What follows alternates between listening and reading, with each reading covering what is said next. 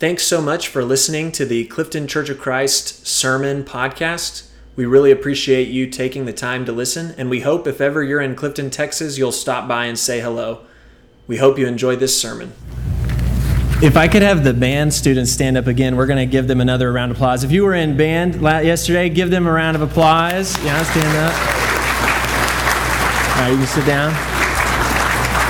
And we also have more kids that are a part of our group that come to things that aren't here today that are in band. But just a quick band note. For those of you who, Jason, he was being humble because, his kids are in band, not wanting to brag too much. But you've got district band, and then you've got to do good enough there to go to region band. And then you have to do good enough at region to go to area.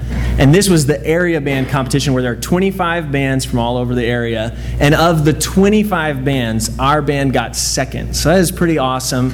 And another thing that makes me smile, because this reminds me of me, is that last night I sent the group a text and said, hey, awesome job, y'all did amazing. And all of them were like, thanks.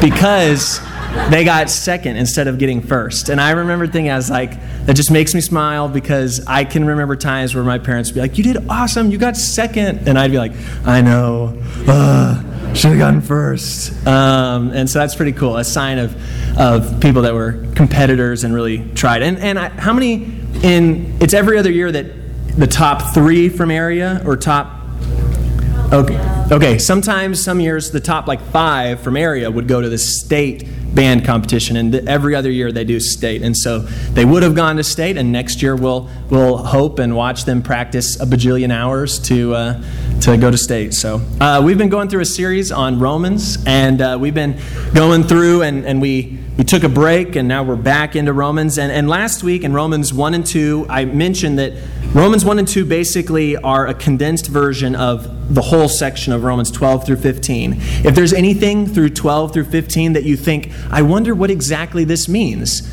guess how you can know what he's probably trying to communicate to you. Go back and read Romans 12, 1 and 2, and it's going to highlight, okay, this is the core of what he's saying, and you can read it in light of that. So in 1 and 2, you get these 2 main things. First, all of us should offer our bodies as a living sacrifice to God. Live your life, your concrete, everyday life, as a sign of, I'm living for you, God. I'm no longer living my life for myself, but I'm living it for your purposes, as a sacrifice to you. And then the second is this idea of not conforming to how the world would tell you should live, but being transformed constantly by the renewing of your mind. So with that in mind, let's read our passage, which you've already had a primer for it. Now you get to hear it again. Romans 12, verses 3 through 8. What I'm going to do is I'm going to read, and then there's going to be 4 kind of things that all were worth pointing out. And that's what the sermon will be today. For by the grace given me, I say to every one of you, do not think of yourself more highly than you ought, but rather think of yourself with sober judgment, in accordance with the faith God has distributed to each of you. For just as each of us has one body with many members, and these members do not all have the same function, so in Christ, though many, form one body, and each member belongs to all the others. We have different gifts according to the grace given to each of us. Now I want to point out something real quick. The word in Greek for gift is charis, C-H-A-R-I-S. That's where you get the word charisma from, or a charismatic church, lots of gifts. And the word grace comes from the word charis. So in this whole section, there's kind of a play on words here. Anytime you see the word gift, it comes from the word charis, grace, gift. Anytime you see the word grace, it comes from the word charis, gift. So it's kind of this cool play on words here that Paul is doing, where he's saying, we have different gifts according to the grace, gift, grace, given to each of us. If your gift is prophesying, then prophesy in accordance with your faith. If it is serving, then serve. If it's teaching, then teach. If it's to encourage, then give encouragement. If it is giving, then give generously. And if it is to lead, do it diligently. If it is to show mercy, do it cheerfully. So the first of the 4 things that I want to talk about is this opening line from verse 3, where it says, do not think of yourself more highly than you ought, which leads me to this.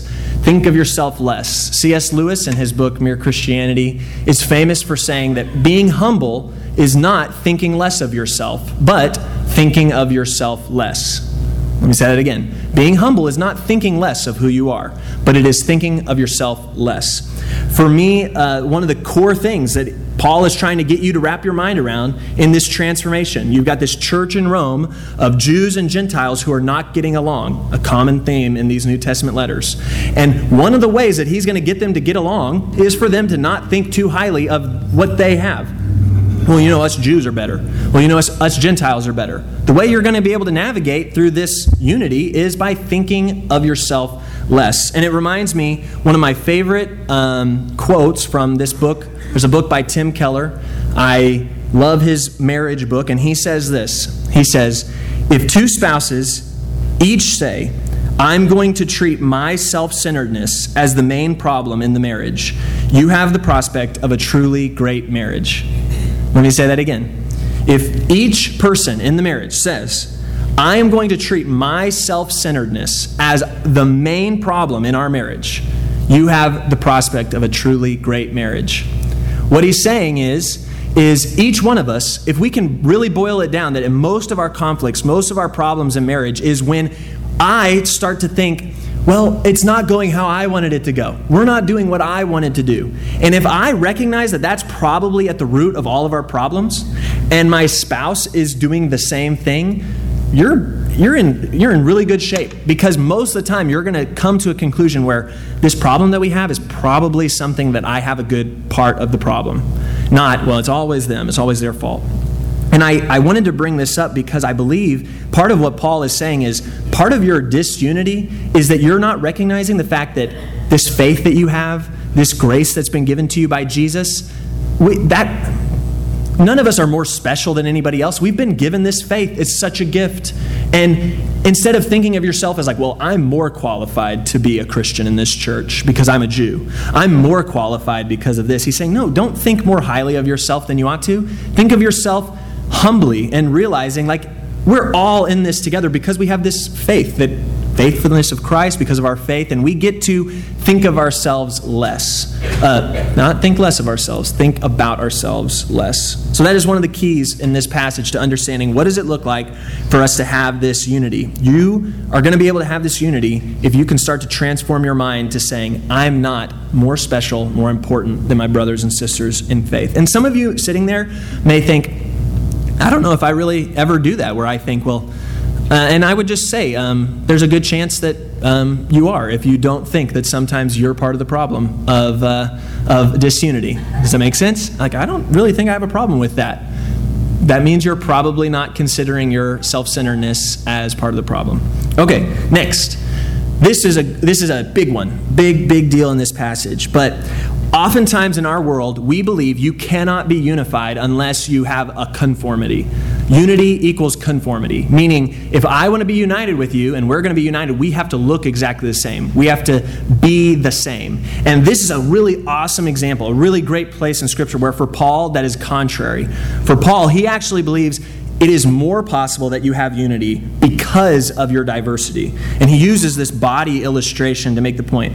One of the first things that Christians need to get their minds transformed and renewed in order to not conform to this world, in order to offer their church and themselves as living sacrifice, is the immediate impact of saying, you and I are a family in Christ because we are one body, even though we have a diversity. And you can almost imagine the Jewish Christians in Rome saying, well, this is why we're better at this. And this is why the way we do church is better. And you can imagine the Gentile Christians going, no, this is why the way we do church is better. This is why we're better fit to be kind of the main people running this church in Rome. And Paul is not saying, hey, you be quiet, you be quiet. He's saying, y'all don't get it. You're all going to be better because you have each other. Your blessings that you bring are going to help the Jewish Christians' blessings. Y'all's gifts that you bring is going to help this group of people. The differences are not a problem. It's a part of God's design that the unity and the diversity, like a body, make things better. So, for example, your hands. My hand and my feet are different, but I am better because they're on the same page. Even though they're completely different. I guess they both have 5 toes, 5 fingers. So in that sense, they're similar. But I need the differences in my body in order for this to work well. if that makes sense. I knew I have a preacher friend. One's at Crestview in Waco, Jordan, and one's at Western Hills in Temple. His name's Scott. And I remember they, for a little while, would do this thing where they would write their sermon series together. And I remember thinking, that's interesting. I feel like most churches would fire their preacher because they're like cheating, getting help on their sermons from somebody else. You know what I mean? Hey, you need to be the one working hard on your sermon. You know, what are we paying you for? You know? But what their rationale was, they said, what's cool is every time we looked at a text together, he sometimes would have better ideas one week than me. And I sometimes would have better ideas one week. I'd have a great illustration, and he might not have thought of something. And both of our churches were blessed by our best ideas. You following me? Another good illustration, that bringing it back to marriage and family, my marriage would be worse if Catherine and I were the same. I believe part of God's design, when He created Adam and Eve, it was not humanity until there was an Adam and until there was an Eve. We physically, obviously, need to be different in order for a family to exist. But even from the personality traits, my children are better because of things that I bring and because of things that Catherine brings. More things that Catherine brings, okay? But we need that in order for our unity to be better. If we were exactly the same, then there would be so much Cowboys paraphernalia in our house. No, I'm just kidding. I'm kidding. There would be so many ways in which we would be less because of the sameness. Yet, I would argue that it is through our difference that our unity is possible. You kind of following with me here a little bit? It is not unity despite diversity. It is unity because of the diversity. Paul is saying, I want you to lean in to the fact that you are different. And yet, that's going to make your unity in Christ so much stronger. By the way, I could also go another direction where I say, I'm not going to go there with this sermon, but I can go the direction of when two people who are very different are sitting together sharing the Lord's Supper, and people around the world go, how can those two people sit together? You say, well, it's not because we're the same, it's because we have faith in Jesus Christ. That's another powerful message. That's a sermon for another day. Okay, next point. God gives you gifts for the body, so do them diligently. I'm going to focus on the first half of that. One of the key things for Paul, he says in Romans 1 and 2, he says, offer your bodies as a living sacrifice. And part of what it looks like to offer yourself means to offer the gifts that God has given you. But the reason God has given you those gifts is not for you. The reason God gives you gifts is for us, for the body. This is very crucial to Paul. A gift given, not used for the body, is a waste of a gift. For Paul, he's saying, and this is something that I think is really important. When we use this phrase, Paul giving these gifts, I do believe that many of us are born with God-given gifts that God wants us to use for His kingdom. But I think in this specific situation, Paul is more specifically referring to gifts that the Spirit has given you as a part of your newfound relationship to Jesus. That now that you've become a Christian, now that you've joined this body, God is going to, through the grace, charis, of His Holy Spirit, He's going to give you gifts, charis, that are for each other. So I'm going to read this and I'm going to use some examples. N.T. Wright says, God's grace often enhances the abilities and inclinations people already have. But sometimes, when God's Spirit takes over someone's life, new gifts emerge that neither they nor anyone else imagined before. Okay? This is something we've got to remember. Whenever I say, I want you to use your gifts, it doesn't necessarily mean, well, that when I was a kid, I was really good at this. So that's what we're talking about. That is good. God will, as it says, enhance those abilities and enhance those inclinations. But we can't deny the fact that if you think somebody can't offer anything and then they come to become a Christian and come to know Jesus, don't be surprised if they have a lot more to offer because of God's grace, because He's given them something new to enhance our body. So the first thing I think of is, I think of this story where whenever I was a youth minister at Katy, many of you, I've said before, we had Hurricane Harvey come through. And it destroyed our church and destroyed our neighborhood. And one of the things that was really cool to see was the number of people that were incredibly talented that I had no idea, because they had never had an opportunity to run a crisis center. You know what I mean? We often have the way we do church And so there's just basically a set number of things that if you have that gift, great, you can contribute. But if you don't, you probably can't, because we just do this as church all the time. But when church becomes, hey, these people's houses have flooded and we're going to go muck them out, a lot of new gifts show up. Whenever, one of the things that we did was, I remember many churches sent us money with the desire for us to help people in need. And it added up to about $85,000 that was sent to us. And so one of the things we did was we set up a program where if you were a family within a mile radius of our church, you could come and we would talk to you about your needs, and you could decide if you wanted a $1,000 gift card to Home Depot, if you wanted a $1,000 gift card to Lowe's, if you wanted and we actually set up partnerships with these companies, and even there was a local appliance store where we would basically would give them names and info of people we were helping if they chose to get appliances from this place. So it was this awesome program. And one of the things I remember thinking was so cool is I needed members from our church to stand up in the fellowship hall, and as these families would come in, it was their job to welcome them, go sit with them, talk with them about their needs, pray with them, and help them decide what they needed to do. And there were some people that I remember putting on those teams thinking, I'm thinking of the Godettes. Yeah, well, I'm thinking of the Godettes. They're this incredible family that we love, but sometimes they're so awesome that I remember being like a little intimidated by them. And I remember thinking, you know what, I'm going to ask them to help, and I'm not sure how good they're going to do. They were one of our best couples at welcoming these families, being with them, and I didn't know that gift until that need had arisen. And so one of the things I want to say about this gifts for the body is oftentimes circumstances and opportunities will arise in our church family that will illuminate this. We have some really talented people that are amazing with our children.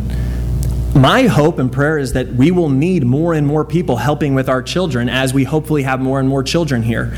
And there's going to be some of you who might think, I'm not good at that. I can't do that. And what I'd want to encourage you is, I understand if you don't have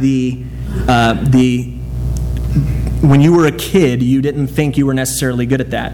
But I'm going to challenge you, guess what? There's a chance that because of our need, God's going to maybe give you what you need in order to help our children. You following me? Like, you might be, a grace thing is given to you because we need you right now.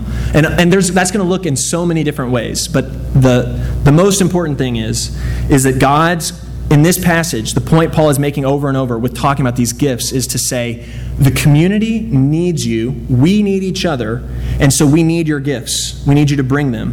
And one of the ways when we see it in the passage where it says, if your gift is this, then teach. If your gift is encouraging, then give encouragement. I think you're supposed to kind of get this idea of not just, hey, if you have a gift, help out. It's more, if you have a gift, roll up your sleeves and start getting to work, okay? Start doing it diligently. The wording here is, the passage has a get your sleeves rolled up feel to it. Find out what your task is and give yourself to it properly. Plan the work. Think it through. Get up early and get on with it. Expect to work until you're tired and to keep at it even on the days when you're not in the mood. This is a working for each other. It's not easy, but it's why God gave you that gift, was for each other to work. Okay, so the emphasis of the gifts is, one, on the fact that they are for the unity of those who are in Christ, and two, to devote yourself to it diligently. All right, last point.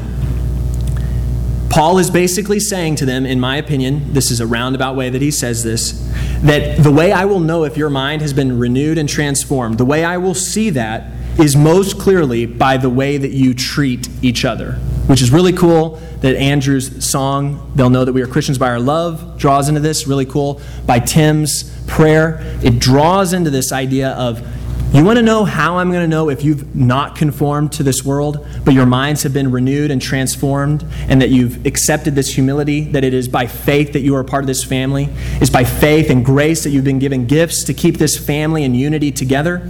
I'm going to know the evidence of that based on how well you work to treat each other like I would want you to treat each other. When Paul says that we should be transformed, at the core of it, it relates to how we treat each other. There is no such thing, in my opinion, as a lone Christian. There's no such thing as a Christian. Just like there is no such thing as a hand by itself, or a foot by itself, or a limb cut off. You know what that is? That hand is dead now. That limb cut off from a tree, it's no longer a limb. It's lost what it is because it's not a part of this. And part of what Paul would say is the pieces, our diverse pieces, we find our meaning only so far as we are connected to the whole, to the body with Christ as the head. God sees Christian maturity less by how much you read the Bible, less by how well you pray, less by how diligently you do these things, whether you show up 10 minutes before Wednesday night class or not. That is less how Paul determines whether you've been transformed into a new life. He determines it more by how you treat each other in love. So, a few examples and I'm going to be done. Any of you here, and I know I can be very guilty of this, have you ever gotten your plate of food for luncheon and looked at the tables and you might see someone that you would rather not sit by and someone you would prefer to sit by? That is not treating each other how you should treat each other. Any of you ever chosen not to engage with someone in our body because of some personal drama, a grudge, a fight? Well, this person said this about my kid, this person did. Has that ever happened in this building before? I'm sure it has. By the way, I want you to know I'm pretty thankful that I think we're pretty good at this. But I know this exists. And Paul would say, you are not transforming your mind if you're not treating each other with your unity, your togetherness as your primary mission. Any of you chosen not to speak with someone because of their political views being different than yours? Any of you in here ever said, well, I know how they feel about this doctrinal issue, so I don't know if I really want to hang out with that person or talk with that person. If you've done that, Paul would say you are missing out. You have not matured into the renewing of your mind. You are conforming to the patterns of this world. But instead, you need to realize we need our diversity, we need each other because we're less without each other.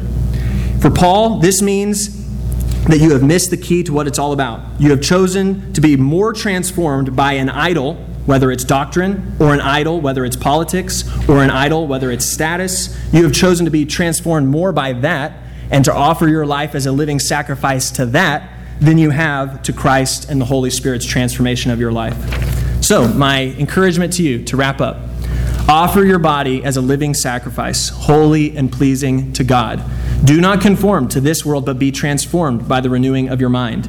Do not think of yourself more highly than you should. That's part of the renewing your mind. You are a part of a body, and you have gifts to bring that God has given you for our body in Christ. And it all comes back to humbly working together for Jesus Christ, for His purposes, and to loving each other. If any of you would like to know more about what that looks like, if any of you would like to have one of the elders pray over you, they're going to be standing at the doors. And we'd love to talk to you about what it means to be a part of this body and the body of Jesus Christ as a whole. I'd encourage you to come talk with us as we stand and as we sing.